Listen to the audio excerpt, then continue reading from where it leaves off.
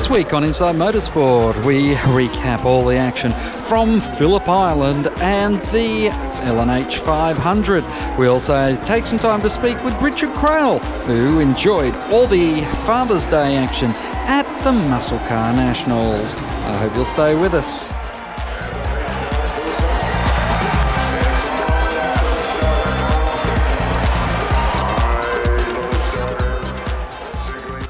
In a last lap pass in the V8 Supercars' first Enduro of the season at Phillip Island, it was Garth Tander and Will Davison for HRT who took the victory. A fantastic effort by the two drivers, which sets the team up perfectly for the Bathurst 1000 in October.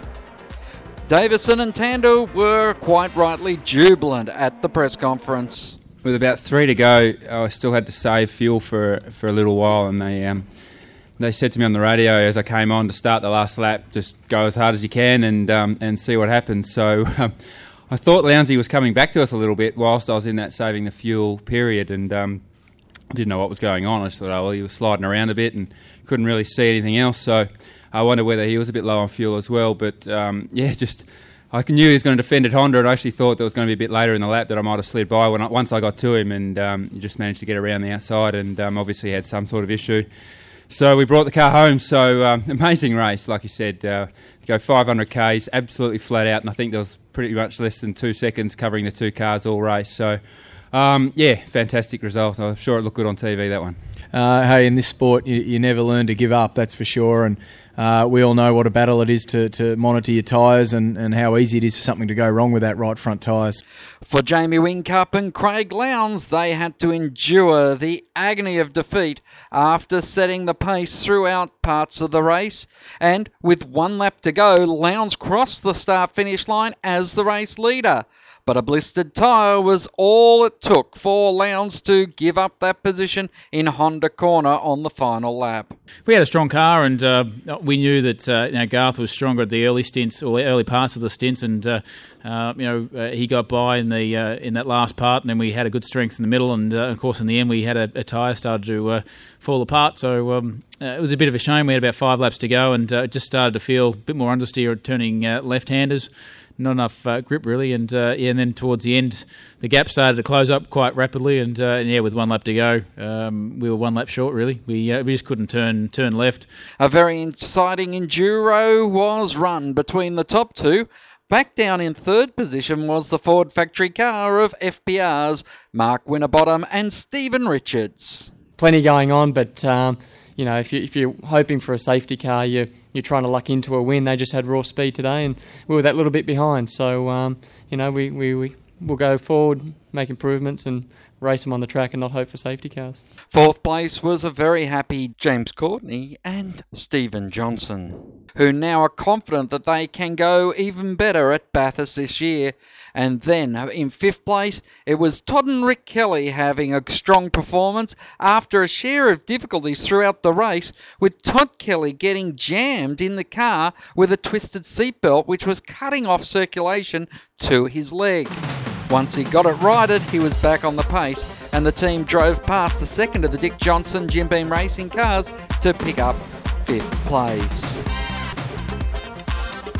Richard Craill joins us on the line as we look at the Touring Car Masters Series at Eastern Creek Raceway on Father's Day, or the Father's Day weekend at least. And what a fantastic turn-up.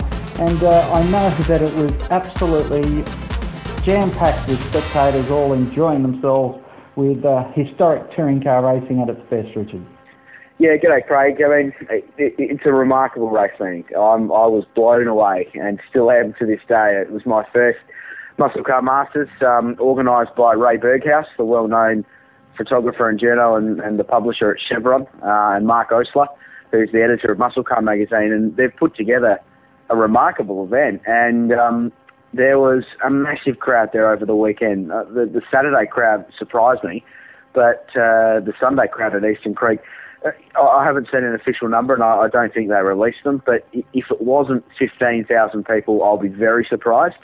But I think certainly the biggest crowd I've ever seen at Eastern Creek, and I've been there for both of all three of the A1 Grand Prix meetings. So it was massive, and it sort of is just proof, Craig, that if you put a product on the track that people are interested in, and you give them more than that, because you give them the merchandise alleys and the legend signings and parades and, you know, car club displays and things like that, people will turn up to Eastern Creek, contrary to what various series around Australia seem to think.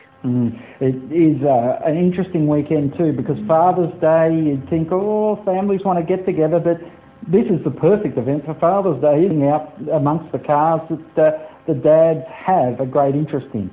Yeah, and even just walking around, walking from the media room to the commentary box or to the grandstand or down to the merchandise alley where I did some serious damage to the credit card, a lot of people walking around certainly look to me like they were father and son, or a group of kids and their dad.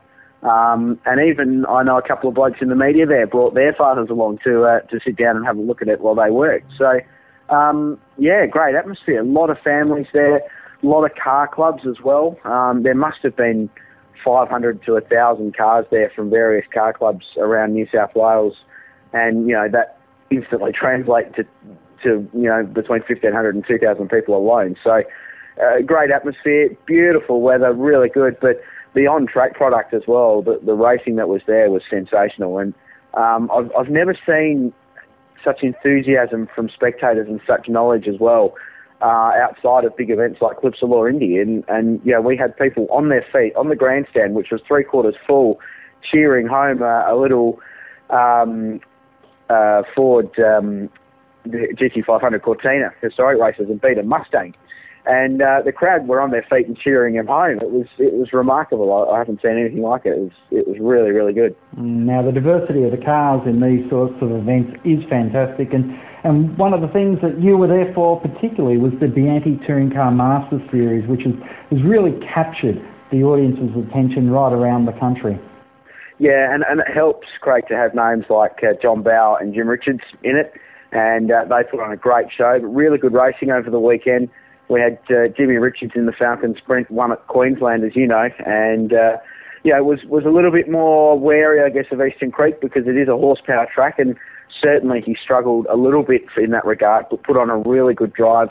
He won the reverse top 8 grid race 2, and then finished a very, very close second in race 3, and got on the podium for the round, which was won by Gavin Bullis, the series leader.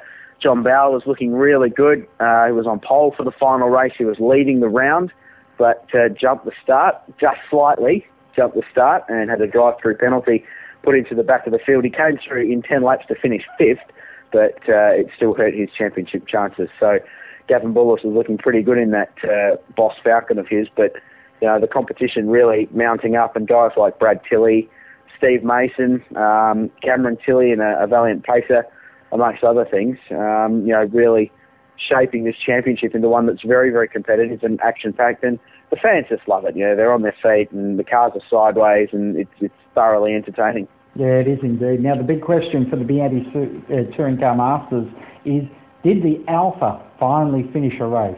From memory, it might have finished race 1, which means I think he's got to buy the entire paddock a beer, apparently, which was the bet. But unfortunately, Tony Karamfalowski was involved in a crash in race 2 and did some fair damage to the Alpha, so he was out for the rest of the weekend. So his bad luck continues, Craig, which is a shame because it's a beautiful little car. Now, the next round of the Bianchi Touring Car Masters, where do they head off to next? Well, it's the big one on a quiet, private little racetrack somewhere just outside of Bathurst, I think, is the place. Supporting the big 1,000 there in a few weeks. The 6th round of 7 this year for the Touring Car Masters will be at Mount Panorama. Talk at this stage is over 30 cars, which is going to be great. And, in the past we've seen guys like Paul Stubber getting up to 300 k's an hour in the Group NB races there. So I think it's going to be very, very competitive, very, very fast, and great to see the big muscle cars back on the mountain. It will be indeed. Richard, a pleasure to catch up with you. Look forward to speaking to you again real soon. Pleasure as always, Craig. Thanks. Inside Motorsport is produced by Thunder Media for the Community Radio Network.